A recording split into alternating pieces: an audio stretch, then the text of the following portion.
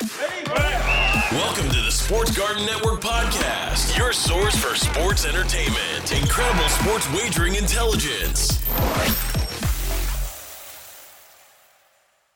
Welcome, sports fans. This is Wagering Week. I'm Tom Barton, and that's right, we are Wagering Week. Lots to talk about today. Oh, yeah, well, there's a new quarterback in Miami, and people are not quite sure if they liked that or not. How about Big Ten play starting this weekend in college football? Clemson is like about minus 1,000 against Syracuse. We're going to get into that. Hey, we're going to get into all of the NFL as well. You're looking at 3 teams that are undefeated heading into this weekend.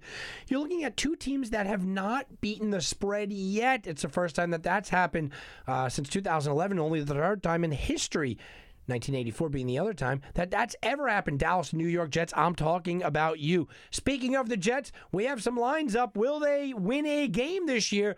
And who will be their coach during their futility? All that plus a little LA Dodgers, Clayton Kershaw talk. We're going to get into it all. I want to hear from you guys. Facebook and Twitter at Sports Garden, GARTEN, hashtag SGN, 855, the number 4, GARTEN, iHeart, iTunes Radio, any of our fine syndicated affiliates. That's where you can check us out. So let's start it off here. I want to talk a little bit about Major League Baseball. I don't want to get overly into the World Series, okay? But I want to talk about a certain Mr. Clayton Kershaw. I have defended Clayton Kershaw my entire career.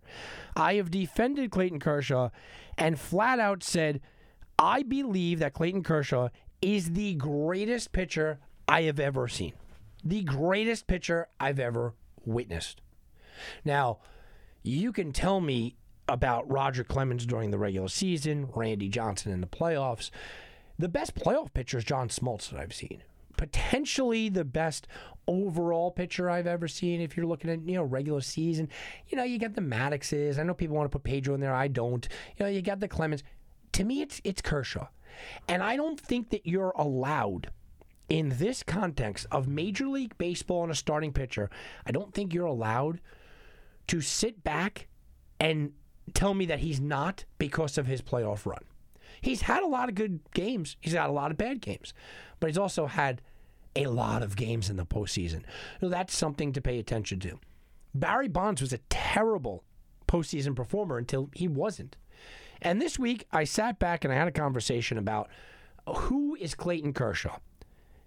And who I continue to say that Clayton Kershaw is? Clayton Kershaw is John Elway. Yeah, he's John Elway. John Elway is a guy who massively talented. I think generally speaking, everybody said, he's one of the top 2 or 3 quarterbacks, maybe of all time, even when he was playing. But he just could not win. And his teams got absolutely spanked in the Super Bowl. But that narrative went away for John Elway, didn't it? Didn't it all kind of just wash away for John Elway when all of a sudden he won? And it was Terrell Davis's team, but he still won. Now when you talk about John Elway, you look back and you almost forget that he had 4 losses. In the Super Bowl, you almost forget about that, and you just go, yeah, John Elway, one of the greatest of all time, and you just move on. And people will sit back and argue that he is the greatest of all time because he erased it. So I think Clayton Kershaw has the opportunity this year to become John Elway. And yes, it only takes once. It only takes 1 ring. Even during a Corona era, it only takes 1 ring because Kershaw's so good outside of that. This is Clayton Kershaw when he went out there in Game 1. By the way, I thought he had a little value. Clayton Kershaw, his average NLCS and World Series lines are over minus 150. They're sitting around the minus 170 spot. That's in the World Series. Okay? This line was a little bit favoritism. It was a little bit skewed towards Tampa Bay. I actually believe that there was some value there. Clayton Kershaw, that first game that he opened up with, 9th career postseason start, 6+ innings, no more than 1 earned run, and 1 walk. That's the most in Major League Baseball history. So we could sit back and we talk about all of Clayton Kershaw and what he doesn't do most in postseason history. He's got some of that. His ERA over his Dodger career opened up in 2008, 4.26, 3.36, 3.17, 2.88, 2.79, 2.60, 2.48, 2.43, 2.37, 2.36, 2.39, 2.44, 2.43. Ridiculous. Ridiculous how good this guy is. So we know he's got the regular season success. What do you need to put Clayton? I'm asking you. I'm literally asking you guys. What do you need to put him over the top? What does Clayton Kershaw have to do to put him over the top into that next stratosphere for you? And when I say the next stratosphere, what I'm saying is the greatest pitcher of all time. Now, I can't speak on the Sandy Koufaxes out there. I can't speak on the Christy Mathewsons, and neither can you. And if you can, call us up. Okay? It's that little ring-a-ding thing. I'm sure you don't have a cell phone. Okay. The numbers are just there. Okay? The numbers are just there. And you look at Clayton Kershaw, and you say, Clayton Kershaw, he's only 32 years old. I took a stab at him this year to win the Cy Young. I don't think I was that far off before the year began. He's a guy that does get injured. He has back problems, but he's still gutting his way through it. So I wanted to give a little credit to Clayton Kershaw. I also wanted to talk just for a moment here about the totals in this game. In the World Series, I expected the totals to be lower than normal. And we came out, we're seeing 7.5s and 8s. I expected the totals to come in on the unders, but I didn't expect the unders to be 7.5. So I'm going to be honest with you. Opening night game, depending on where you got it, was either 3.5 or 4 for the first 5 innings. That's a problem. That is a regular game. Now, it went over, okay? And we have that, but you look at game 2, it was 8 for a little while, went down to 7.5. The unders usually play really well when you have good starting pitchers, and the unders usually play really well in the World Series. And I was afraid of what this year would be. I was generally nervous about it. So, something to keep in mind. Let's get into a little bit of Tua time. I know we're saving the NFL for later on in the show, but Tua Tagovailoa, yeah, he is a guy that is just a lightning rod, isn't he?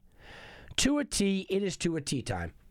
Now, Tua comes over and he takes on a 3-3 Miami Dolphins team that legitimately had a shot at the playoffs. Legitimately had a shot. Now, their schedule is pretty rough from here on out, but I think that this is a decision that was made long ago. Ryan Fitzpatrick came out and he said, he thought that this was his team. And I have to agree. I did too, Ryan. I thought you were playing really well. I thought Ryan Fitzpatrick, you didn't deserve this fate. I didn't believe that he did deserve what happened to him. He said, I basically got fired yesterday. This was right afterwards. And my day today consisted of Zoom meetings with the guy who fired me and sitting in a room with a guy who replaced me. Right? Look, Ryan is going to be a good soldier. We know that. But I have to say I agree with the move.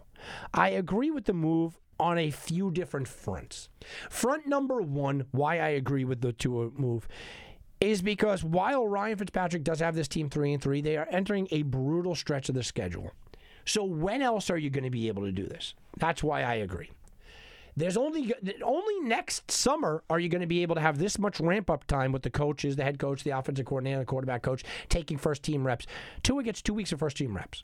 So I agree with it there. Secondly, you can't convince me that this move was not already made in the summer, in the offseason. This was a move that had already been made. You can't convince me otherwise in any way, shape, or form. This was decided long ago. No matter what happens, Ryan, if you're 6-0 or if you're 0-6, or happen to be 3-3, which we are, we're going to Tua during the bye week. If it wasn't during the bye week, I could understand people's frustration, but it was during the bye week.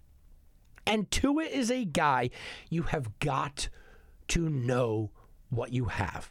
This is a twofold situation. Not only do the Miami Dolphins have a top round pick here, they also have the Houston Texans. Houston is sitting there with 1 win on the season. Houston looks bad. Houston looks like they're going to give Miami a top 10 pick. You have to know if you're going to get your quarterback. You have to know, you know what? What if Miami has an opportunity to trade 2 firsts and go get that number 1 overall pick for Trevor Lawrence, or go get that number 2 or 3 and go get Josh Fields? They have to know what they're looking for. They have to know what their plan is moving forward. And from here on out, Tua taking over in week 8, the Miami Dolphins are at least going to have a game plan. They're at least going to have some kind of idea what they are. Now, it is kind of interesting. Tua T takes over, and their Super Bowl odds go down. Their division odds barely moved, and Tua T takes over, and people are flabbergasted that he's taking over now. but no one's really going, well, it's the wrong decision. It doesn't feel right because Ryan Fitzpatrick is a likable guy. We love Ryan Fitzpatrick. We love the beard. We love the backstory. We love the Harvard. We love he's been on 25 teams, right? We love the backstory of Ryan Fitzpatrick. We get it. But this is Tua time, or it's not. And they have to figure out if it is or not. They have to figure out, is this the moment where our franchise takes off and Tua T leads us? Or is this the moment where we go, we have to reassess things, we have to kind of figure it out, and we got to start over? I told you I incredibly believe in this team moving forward. I really like the head coach. I like the pieces that he has. I like it. Is he going to be over his head a little bit? Yeah, sure. And you look at his schedule for Miami, and look at the schedule that Miami has. It's not good, right? I mean, the schedule is brutal, but you have to see what you have in this kid. So with that said, I have some odds for you. I have some odds on Tua T. How about starts? Over 8.5 starts. That means he's going to basically start every game from here on out. Minus 270 is yes. Under 8.5, plus 180 is no. So the 8.5 number, he's going to start every game from here on out. Look, barring an injury, which this guy is injured, you have to just assume he's going to start every game. But I see a little value on the under just because he is an injury-prone guy. I see that. So let's go to some of the other stuff. Passing yards, 2,380.5 over or under. I think Tua has the opportunity to really come in here, hit the ground running, and hit his big receivers. His receivers right now, Devontae Parker is in the upper echelon of receivers. Not quite elite. I don't think he's quite top 10, but is he top 15 in the league? Sure. Preston Williams is a very solid number 2. Grant adds an addition as a number 3. Gesicki, all kinds of talent there. Shaim, all kinds of talent. Myles Gaskin's running the ball well. He's got weapons. He's got weapons to use. Again, barring the brutal schedule, which he does have weapons out there. So I'm kind of taking the over here for Tua on passing yards. Passing touchdowns, 13.5 over under. Oh, I like this over. Right? You got to think about, he's going to be playing 9 games, give or take, 8 to 9 games. So he needs like 1.5 touchdowns. Look, if he has one big blow-up, game against a weak opponent and throws 3, you're sitting pretty here. I think he gets more than that. I think that the Miami Dolphins will play until the very final whistle the entire year. Week 17, fourth quarter, up or down by 10, they're still going to try to score with Tua. And that leads me to believe that he's going to get the over. Interceptions over under 9, I'm staying away from. Look, Tua has been one of these guys that take care of the ball really, really well. Throughout his college career, he doesn't make big mistakes. He doesn't make big errors. But 9 is 1 a game. It's in the same vein as, it's his first taste of the NFL. It's the first time that these guys are going to be jumping routes and stuff. And you look at the Miami Dolphins, and you look at their schedule. And that's something that you really have to take into account. Look, they're coming back against the Rams. That's a tough game right there, right? The Rams are a tough out right away. Then after the Rams, you have the Cardinals in Arizona. Their defense isn't great, okay, but that's a tough team. Chargers in Miami, Bosa and Ingram likely healthy for that game. That's a tough one. Broncos in Denver, potential snow right before Thanksgiving there. That's a rough one. Kid from Hawaii that played in Alabama, grew up, in warm weather, played in warm weather, plays for the Dolphins, maybe a snow game. That's rough. Then he's got the Jets, okay, in New York. That's okay. Bengals after that. That'll be fun. Tua Burrow will be a fun. You want to circle a game on your calendar that is underrated? How about Tua Burrow December 6th? Then he's got Patrick Mahomes. Then he's got Bill Belichick. Then he's got John Gruden. And then he's got the Bills. So I think he has a good game in about half. I think he'll struggle against Belichick. He'll probably struggle against the Bills. Probably struggle against the Broncos. Struggle against the Rams. Struggle against the Chargers. He'll have success against the Cardinals, the Jets, the Bengals, potentially the Chiefs, and the Raiders. So I think it's half and half. You look at a betting perspective here, from a betting line, the Rams are going to be favored, okay? The Cardinals are going to be favored.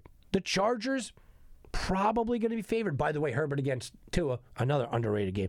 So you're looking at maybe they might be the underdogs in 3 straight games here. Broncos on the road, probably a slight favorite. The opening line has the Dolphins underdog in all of those games. Now, it's close, but underdog in all those games. Against the Jets, they'll be the favorite. At home against the Bengals, probably the favorite, depending on how good Cincinnati looks from here on out. Chiefs, they're the dogs.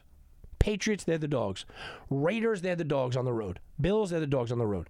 So while we are talking about what the Dolphins could be, what they might be, who knows what they're gonna go out there and do, they got 10 games left.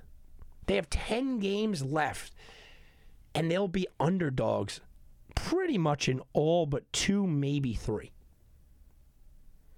Does that mean that they're going to lose 7 games? No, it doesn't mean it, but it means that the odds makers say that they may not do well.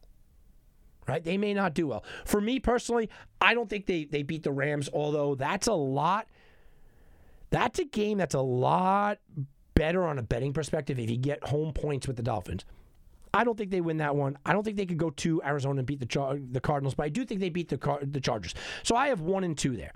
Broncos, it's a coin flip. I'm going to have to give them a loss, though, even though I think they can win that game. So we'll say 1 and 3. The Jets are 2 and 3. I think they beat the Bengals. That's 3 and 3.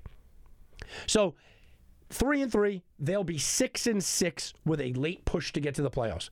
But their late pushes, the Chiefs, they're not winning that game. The Patriots, maybe they could pull it out. The Raiders and the Bills on the road. I don't think this is a product of Tua, because much of what I just said would have been a product of Ryan Fitzpatrick. Much of what I just said would have been the same thing. If Ryan Fitzpatrick is in there, I'll flip the Broncos game to a win. And if Ryan Fitzpatrick's in there, I think maybe they could beat the Patriots at home. So I had, with Ryan Fitzpatrick in here, I had 8 and 8. With Tua in here, I'm looking at 6 wins, potentially 7. It's about a one-win swing. But with a one-win swing, guys, you have to take into account, when you're looking back on January 4th, when the season is over for Miami, the regular season, you are going to know if you have your quarterback or not. There is enough of a sample size. He's not playing cupcakes. He's got half and half.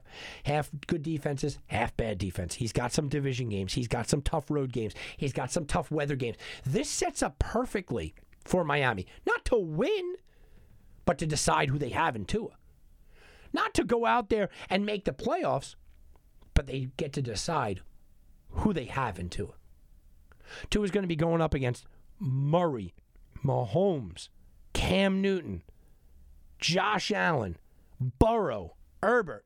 I mean, they're going up against really, really, really promising young quarterbacks, and they have to find out if they have one themselves. So I didn't agree with the idea that, you know what, they did this because he's the guy that should be in there. But I understand it from a business move. From a business move, ladies and gentlemen, this was the right move to make. You need to go out there, you put Tua in there, you find out, is this our guy? Is this the guy that's going to lead it? And I think it is. I think Tua is the guy to lead Miami. I would have made the move myself. I would have already told Ryan Fitzpatrick back in August I was making the move myself. I am taking the over in yards. I'm taking the over in touchdowns. I am taking the over in Tua overall. I think this is the guy. So it's weird timing. Ryan Fitzpatrick, I love the guy. I really do. But it's time to see if it is Tua time. And I think it is. All right, let's take a quick timeout. Come on back. Lots more to talk about. Clemson is a ridiculous favorite, and the New York Jets' futility. Big Ten's back as well. All that and more right after this on Wagering Week.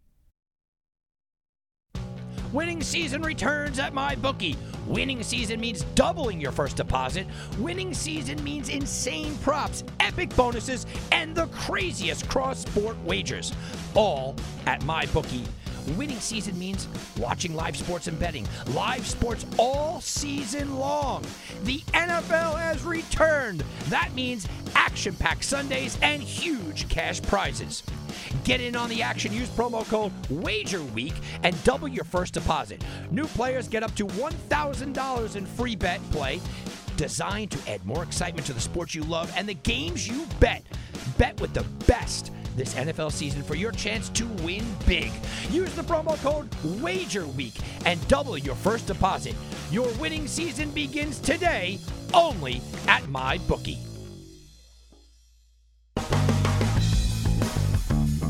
And now back to Wagering Week with Tom Barton.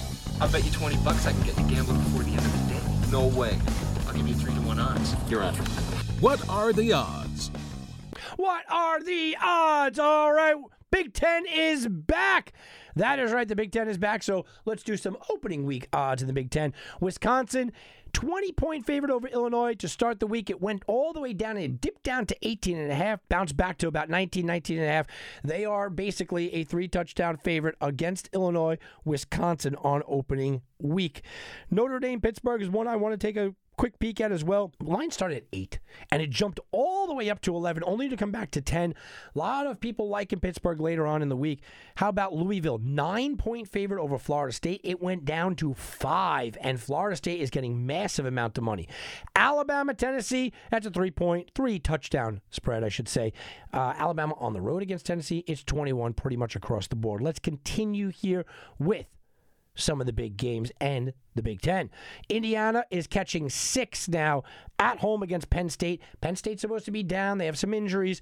It's still within a touchdown for Indiana at home. That would be a huge win. How about a huge win? You want to talk about a huge win? Money is coming in, and I said it. Hold on. Hold your breath. Money is coming in on Rutgers. That's right. Rutgers is down to only a 13-point underdog on the road against Michigan State. Nebraska wanted out of the Big Ten after the whole COVID thing. Well, people not believing in them. Ohio State is a 26-point favorite there. So the Big Ten is opening up. We see, some of these lines that are gutting out there, and you go, yeah, Maryland Northwestern, that's an 11-point spread there. But the big spread of the weekend, oh, by the way, Michigan, 3-point favorite against Minnesota. The big spread of the weekend and the big odds of the weekend, we have to focus on the Clemson Tigers because the Clemson Tigers are playing Syracuse. It is in Death Valley. The line opened up at minus 44.5, and it's up to 47 in some spots. People are betting the Clemson Tigers to destroy Syracuse. That is what are the odds. Yeah, let's get into this a little bit, guys, because it is the biggest spread in the history of Syracuse football. 47-point underdogs. I know how good Clemson is, and I know how good Trevor Lawrence is. This is just an absolutely ridiculous spread. So I wanted to talk for a moment about what big spreads do. Why are they out there? What are they doing, right? Big spreads are there for 2 reasons. Either one, look, this team is just massively and marketably better than the other team, or sticker shock. And sticker shock is something that in the sports betting world, yeah, we absolutely have to take into account. Somebody sees a 47-point spread. It's not going to knock them off of Clemson, right? You're not going to go, well, I loved Clemson at 44, but at 47, I don't know. Now, that's not happening. But you're getting the other side. You see a spread like this, they're saying, no one's betting Syracuse. Nobody in the world will ever bet Syracuse. So what do we have to do? What we have to do is we have to go out there and we have to make a ridiculous, massive spread to start getting someone to pay attention to Syracuse. That's why that number's out there, guys. That's why that number is so big. I've bet massive games before, big spreads, big underdogs, and I just don't like it. I don't like it one way or another. I just don't like anything about these big, giant spreads. When you're talking about a spread this large, okay, you have to assume that Clemson almost has to pitch a shutout. Right? I mean, if they score 50, you're barely covering. So you have to assume Clemson's going to pitch a shutout. By the way, how ridiculous how ridiculous can you get, you online sports books? Okay, FanDuel Sportsbook is offering a money line on Clemson and Syracuse. Anybody feel lucky out there? Gary, you feel lucky? I got my lock of the century. I am. Let's go. Tell me. I don't say the word lock on the show. I hate the word lock. I got it. I'm taking money line Clemson. So you have to bet $1,000 to win $1. Are you feeling lucky? You feeling good? Wow. You got to bet $1,000 to win $1. It's the only sports book that I found out for money line. I don't like to say the word lock because it jinxed me. But I think I could say the word lock here. I'll take it. As long as there's no mush, I'll take it. Clemson money line. How ridiculous is this? So FanDuel is offering that. I don't know. I want to talk to somebody from FanDuel and say, how many people bet it? Clemson is a minus 100,000 favorite. I've never seen something so ridiculous. So I wanted to talk about that. Let's get into the Big Ten play a little bit. I know people early on in the season, they're a little gun shy. People usually are very gun shy about what happens in week one. And I understand the hesitation. I really do. The hesitation is sitting there and you go, I'm not sure. Michigan, Minnesota makes some sense. Minnesota's supposed to be better this year. I get it. Maybe this is the year that Michigan falls off. It's a road game. All right. I understand the hesitation there. You get into some other games like Boise State, 16-point favorite, 16.5. Then it was 17 and went back to 16.5. Well, you know what? It's week one. I'm not really sure. But there's two Big Ten games that kind of jump off the sheet for me. Jump off the sheet because people out there, you don't realize exactly who these teams are. And I'm talking about Rutgers. Yeah, Rutgers. Look, Rutgers brings in a new coach, and we know he's had success there. Okay? He's been a guy that has brought the program along. People back him up. People get to enjoy what he's doing there. Well, Rutgers, who gets spanked, and I don't think they've ever won a Big Ten game. I mean, that's literally where it is. They just get crushed all over the place. They're on completely the other side of the country. They're following their own protocols. Nobody talks to Rutgers. It's absolutely ridiculous. But Rutgers is getting some money coming in. And I have to applaud the public here. Not that I love Rutgers, or I won't put $1 on them, okay? Even the $1 that I win with Clemson. I'm not going to put it on Rutgers here. But I like that the public sees it's not just Rutgers. It's a new coach. It's a new culture. It's a lot of new stuff. They're going to East Lansing, which is a rough situation. I think Michigan State is better than what people are talking about this year. That's why I won't lay off of it. But I do like to see some money coming in on Rutgers. It shows me that the public is very intelligent in this spot. And then you have Wisconsin against Illinois. Look, Wisconsin is in a revenge game. And the one thing about Wisconsin that we could say is that this team doesn't go through lulls, right? They move coaches, they move players, they move running backs, they move offensive linemen, and Wisconsin looks like Wisconsin forever. Wisconsin looks like Wisconsin back in the 50s. Wisconsin looks like Wisconsin forever. I mean forever. Right? Huge, giant offensive lineman, push you around, maul you, run the ball really well with a talented running back, whether it be Melvin Gordon or Jonathan Taylor, doesn't matter. They're just going to produce. And Illinois comes in as almost a 3-point underdog, and you start to scratch your head a little bit, right? And you go, well, I know Wisconsin has a new quarterback, but it doesn't matter. I know Wisconsin has some new players, but it doesn't matter. So that's breaking down this college football week. And the last team I want to talk about is, look, it's a team that I have a personal stake in just because I'm close to the organization, and that's Florida State. Florida State was up here, man. Florida State believed. My wife is an alumni, okay? She believes in her head, and we fight all the time about it, that Florida State is one of the elite of the elites. Now, I tell her all the time, look, you're not Notre Dame, you're not USC, you're not Michigan, you're not Ohio State, you're not one of the elite elites. But I don't think they were a rung down too far. And then they fell. And when they fell massively hard. And they took a lot of people with them. They continued to be betting favorites. They continued to let up. They couldn't cover spreads. They looked bad. They looked awful. Now they switch coach. Now they switch coaches again. And in the beginning of the year, Mike Norvell is taking on a Georgia Tech team in Florida State. They were a 21-point underdog, and they won outright. And people said, that's it, fire him. And all I kept saying is, you got to give a new coach some time. I said it about Scott Frost in Nebraska, and I'm saying it here about Norvell. I don't know if he's the answer, and I technically have said that he isn't. But okay, he might be. But we don't know yet. You can't jump ship this quickly. So now, last week, they go out there. Florida State, as, again, an underdog, a 2-touchdown underdog, not only wins, but they really cleaned up that game. For those that are not college football fans, it wasn't that they just went out there and dominated the game or did anything like that. No. Florida State went out there, and they went out there with a plan, and they switched their starting quarterbacks, and they switched some position players, and there was a new defensive back in there. Florida State made changes. And I can't wait to see if those changes were a 1 week get behind them, or is this a new culture changing? So this week, there's another big game there.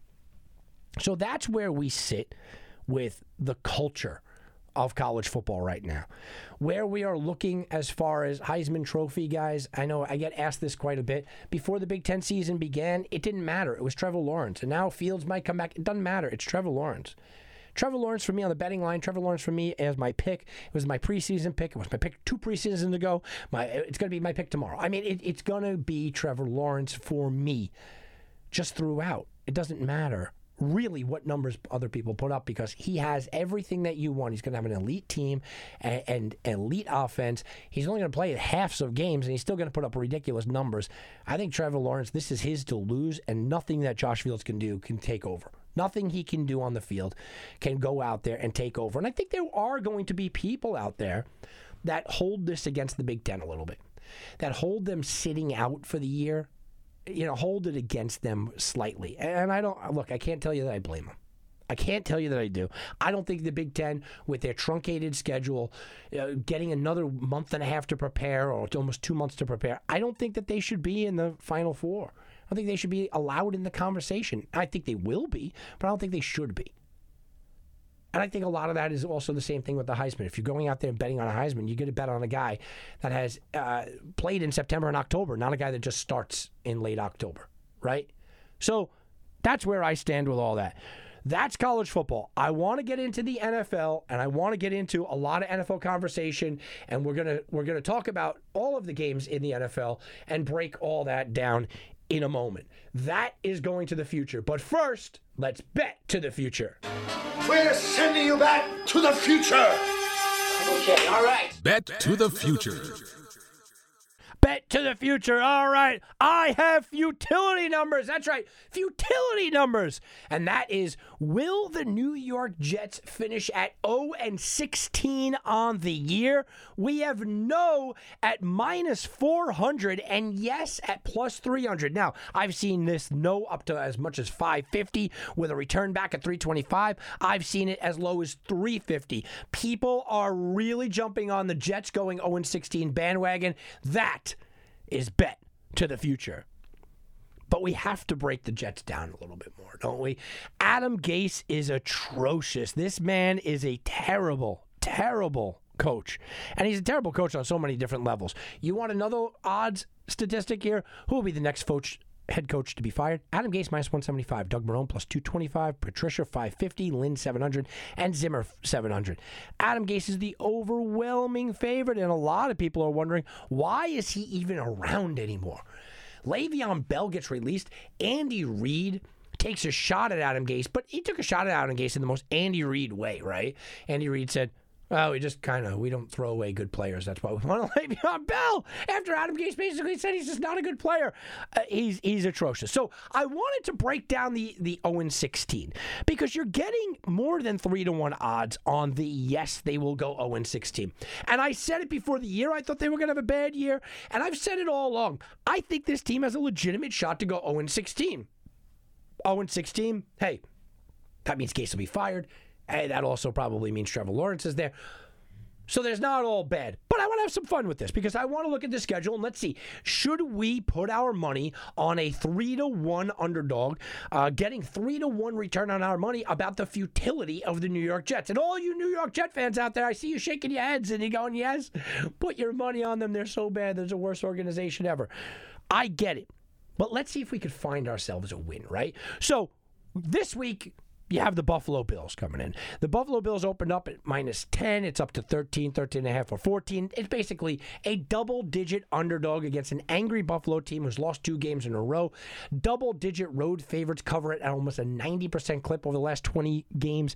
Double-digit favorites in the spot on the road just are money. And the Buffalo Bills, they're sending the Jets to a loss. Okay, now this isn't as solid as Clemson. You want a good parlay? There you go, Clemson and Buffalo. But if what, $1,000 going to win $4? But Buffalo is probably going to win this game.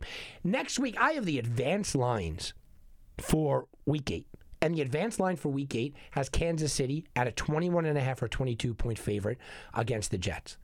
21.5 or 22-point favorite in the NFL. So let's just say that the New York Jets, things are not getting a lot better for you. You'll be 0-8. 0-8 heading on a Monday night game against the New England Patriots. By the way, what moron scheduled New England against the Jets on Monday Night Football? Do we have to really endure New England against the Jets on freaking Monday Night Football? Are we joking here? But, okay. New England, look, it's in New York. And this might be the best chance that the Jets have to win all year. Does anybody, I want to hear it out there from you guys. Does anybody believe that on Monday Night Football that the New York Jets are beating Bill Belichick?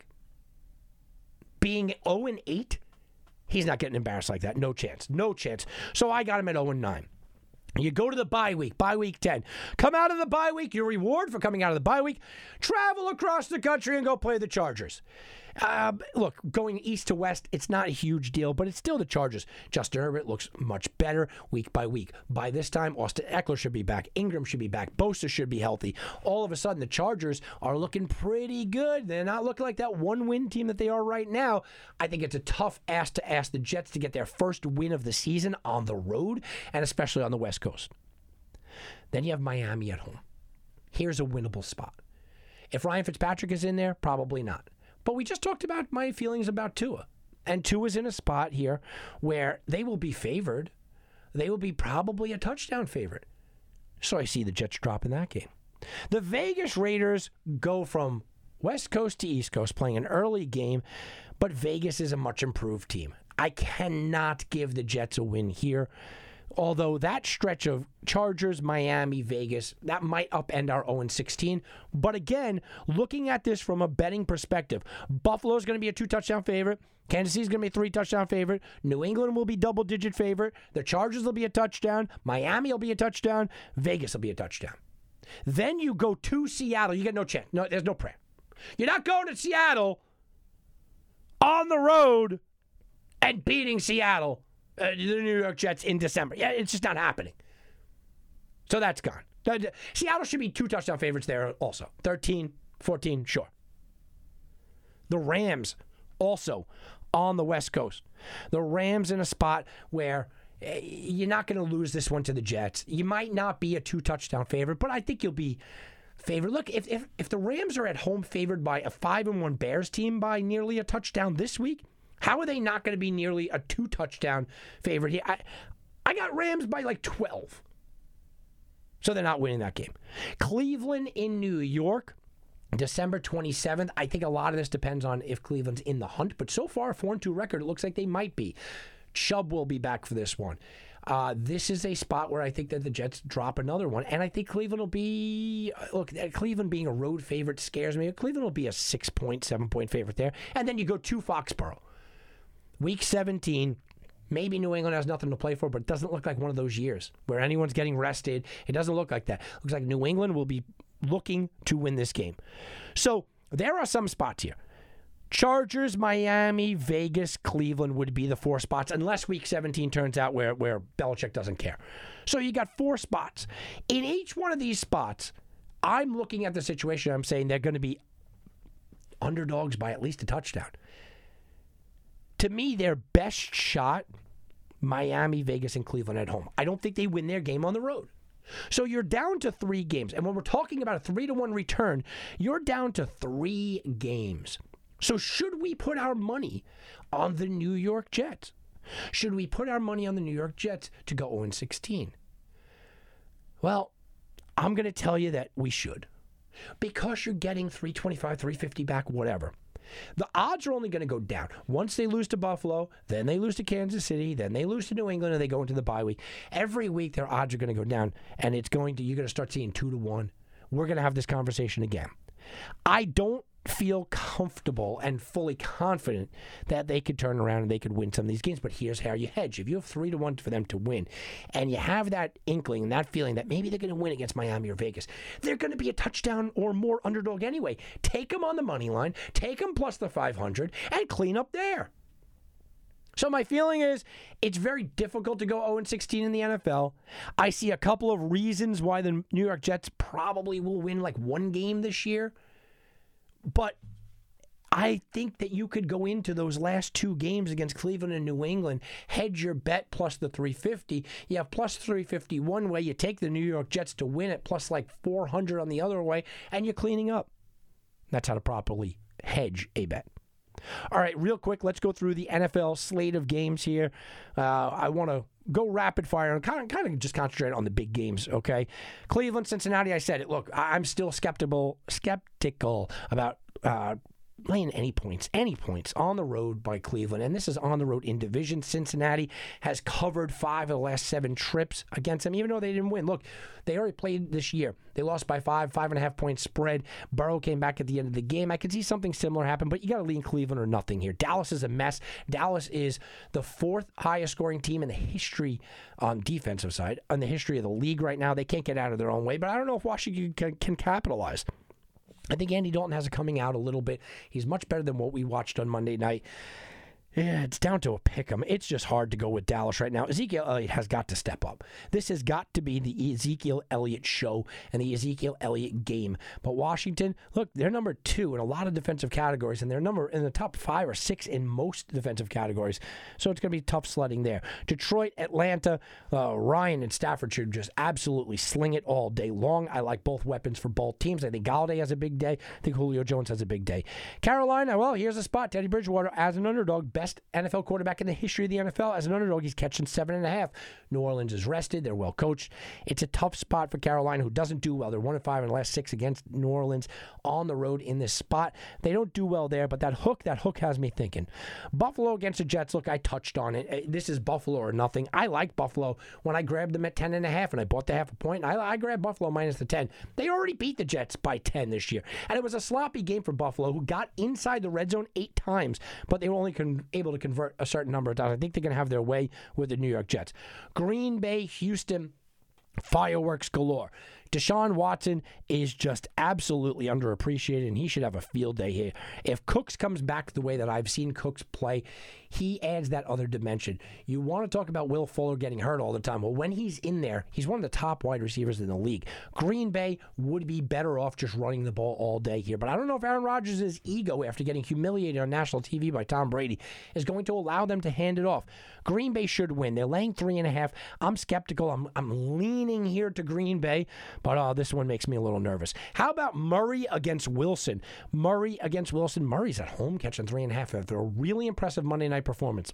The one thing that we always say in sports betting and in sports itself, especially the NFL, don't always believe the last game you saw. The Arizona Cardinals had a ridiculously good game on Monday night in front of everybody. Seattle's on a bye week. Seattle took the time off. Arizona still doesn't have Chandler Jones. Oh, by the way. Seattle is in a spot here where they had a bye week to sit down with their team and say, we are going to get this defense right. We're going to take 2 weeks and we're going to get the defense right. People that were a little bit banged up, Carson and Jamal Adams, get right, get healthy, and come out here and play. It's hard for me to not jump on Russell Wilson here. San Francisco, New England, things that don't happen for 500. Alex, sure, things that don't happen. Bill Belichick does not lose 3 games in a row at all, ever. It's been about 20 years since that's happened. Bill Belichick does not lose home games back-to-back weeks. It's been since 2003 since that's happened. Bill Belichick rarely loses to coaches that he has coached against and really had a lot of success against. That happens here. Bill Belichick hardly ever loses against teams that are missing their best players because of injury. Raheem Mostert. Bill Belichick hardly ever loses at home. Bill Belichick hardly ever loses. Let's just say it, right? And now he's only a 2-point favorite, down from 5, down to 2. You remember last week, let's understand what happened in that game last week. The Denver Broncos kicked a ton of field goals, okay? It was field goal, field goal, field goal. I would say the New England defense did their job. The offense just did not come to play. But there's some reasons behind that. Cam Newton missed an entire week because of COVID, was not allowed to practice with the team. And you could tell me, Belichick, you know Belichick had him virtually practicing, in his pajamas in his room somewhere. That's fine, but he's not out there he's not on the field. Then he gets cleared for COVID, and he's only got a couple of days to ramp up his practice schedule. That hurt him. Now, he's fully healthy, fully fine. He's back. He's going to get a full practice in. I find New England almost impossible in this spot to not jump all over. San Fran is banged up, and San Fran may have impressed on Sunday night, but it was a division game and it was at home. This is on the road. This is a tough spot. I just don't believe that Bill Belichick is all of a sudden going to have things that did not happen to him in 17 plus years. All of a sudden, it's all going to happen on Sunday. 17 plus years of doing the same exact thing. By the way, the last time New England was this far into the season, under 500, yeah, it was when Tom Brady took over for Drew Bledsoe way back in 2001. Bledsoe, they were 0-2. Bledsoe-led team was 0-2. Brady won the first game, and he lost the next one. And all of a sudden, it's the same situation starting again. I think Cam gets the ship right. I think you could run on San Francisco. So I do kind of like New England here. Let's go to Denver, Kansas City. Kansas City destroys, humiliates, and has its way with Denver. 9-1 against the spread. The last 10 games that they've met up, they've won 9 in a row straight up. Kansas City looking really good on all facets the last time out. They could run the ball. They could pass the ball. They go on a tight end. They go on wide receivers. Tyreek Hill wasn't even a thought against Buffalo, and they just dominated that game. Well, this line is under double digits. It's sitting at 9.5. Denver coming off of a win. They do have to go home, which is okay, sure. But you got Drew Lock, who I'm not buying in on quite yet. Hasn't had the practice time. He's been banged up. He doesn't have weapons because Sutton's out. Kansas City is in a spot where they know the last time we took on a team that we normally have success against in the division was the Raiders. And what happened in that game? Yeah, we lost. I think Kansas City will be very focused here. I know it's a short week, which is the only thing that hesitating me from just not going out there and absolutely pounding this team. It's a short week. It's on the road. It's in division. That's all worrisome. But I've watched this happen before, and I think that Kansas City kind of flexes their muscles, and they've hit that next level. Jacksonville Chargers, I mentioned it. How about Justin Herbert against Gardner Minshew? May not be the premier matchup that you want, but it's a premier matchup that we're going to get, and I think we're going to see some numbers here. Justin Herbert's really, really good. He can make every throw out there, but he needs a running attack behind him. Jackson and Kelly, I think, have promise, but neither one of them have really stepped up and taken the plane. Austin Eckler next week will probably be back, so are they thinking down the road, well, I'm going to go back to a backup spot? I think the Chargers are going to be too much for Jacksonville here, but there's always the threat with Gardner Minshew, especially with Chark getting healthy and Cole and Chenault. There's always the threat with Gardner Minshew that late in the game he could cover. I don't like a line above 7 with Jacksonville in any case. Now, I do know that Jacksonville scored only 15 points the last 2 weeks. I get it. But I think their offense is better than what it's shown. And Ingram's banged up. Bosa is banged up. That certainly helps Jacksonville on this spot as well. Let's go to Tampa and Vegas. Tom Brady humiliated Aaron Rodgers last time. Yeah, look. Say what you want about Aaron Rodgers. He threw a pick six. He almost threw 2 pick sixes. He almost threw about 4 interceptions in that game. He was sulking on the sidelines. Tom Brady, meanwhile, when he hit Gronkowski to the right corner of the end zone, it was only about a 15-yard reception. He hit Gronkowski. We all said, wow, that's the Tom that we know. And he's got Godwin back, and Evans is going to come back and healthy. All of a sudden, Fournette adds another level to it. Ronald Jones is running really well, but it's the defense. I mentioned it last week. Tampa Bay's defense, sideline to sideline. Levante David is fantastic. I like Vegas, okay? I think Vegas has the ability. Remember, the last time we saw them, they were out there beating the Chiefs. I think they have the ability to beat anybody on any given day. But if you stop Josh Jacobs and dare Derek Carr to beat you, you can win this game. Now, everyone's going to point to Derek Carr in the prime time. Oh, yeah, he's 10-2 record against the spread. Yeah, he's fantastic in prime time. Derek Carr. I get it. But 8-1 at home. This is not a spot where it's the normal stadium, right? I know he beat the Saints. Look, he does well in prime time. Here's something to think about, though. It is a primetime game. Tom Brady's 0-5 the last 5 against the spread in primetime, and Derek Carr's 4-0 against the spread the last 4 in primetime. It doesn't sway me, though. I think you got to go Tampa if you could get that 3 number. It was 2.5. It rose to 3. It's up to 4 in some spots now. You get that 3 number. I think Tampa Bay's the better team. This might be more of a sit back and watch, and let's see what Gruden really does. By the way, 3 wins in the last 15 years coming off of a bye week are the Las Vegas Raiders, or at that point, the Oakland Raiders, or is it the LA Raiders? Whatever it is, it's the Al Davis Raiders. They don't do well after bye weeks. Finally, Chicago and the Rams Monday night game. Rams are 6-point favorites against Chicago. Last 2 times his teams met up, Bears absolutely destroyed. I mean, they absolutely destroyed Jared Goff. 0 touchdowns, couple of interceptions. He just doesn't look good against the Bears. The Bears like to make this a punch him around, spit it out. We're going back to 1991 kind of style of football. And if you can get the Rams into that, the Rams are just out of their element. McVay likes to run. He likes to be innovative. He likes to be the next guy, the genius. Well, the Bears defense, they're not having any of that. Bears defense is number 2 in the league at points per game at 19. They're number 1 in the league at yards per game. They are in the top 5 in the league at a number of categories, rushing the passer, hitting knockdowns on the quarterback. But the two things that are backbreaking that I think you have to pay attention to here, third down conversions against the Bears, 6th in the league.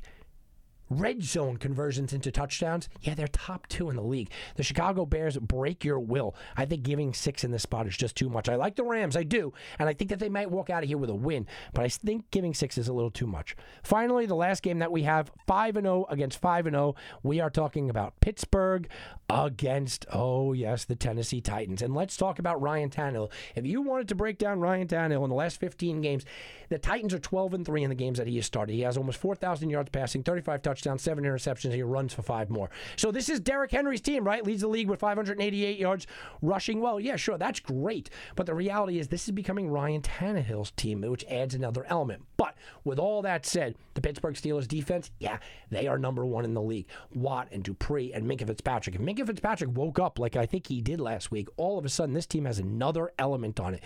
And what I like about Pittsburgh is they can beat you offensively in a number of different ways. Everyone's talking about Chase Claypool, the next new guy. Yeah, sure, he's good, but you still have Juju in the slot.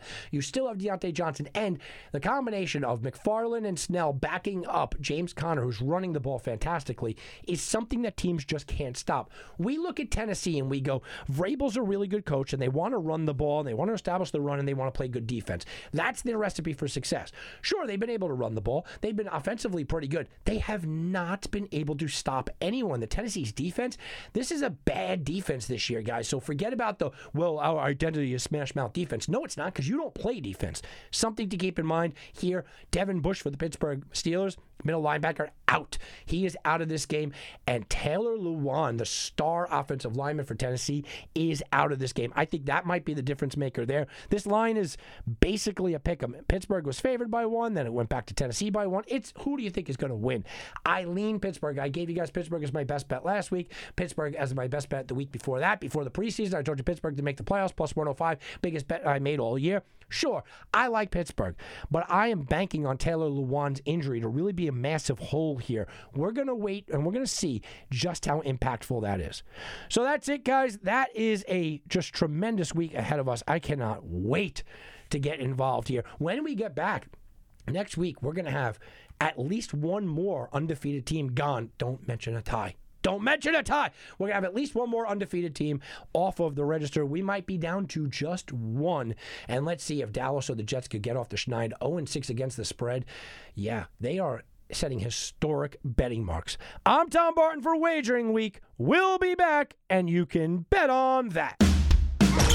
This has been a presentation of the Sports Garden Network. To be part of the show, call 1-855-4-GARTEN. That's 1-855-442-7386. Connect with us on Facebook and Twitter at Sports Garden. That's GARTEN. Get all your credible sports intelligence 24 hours a day by visiting us at sportsgarden.com.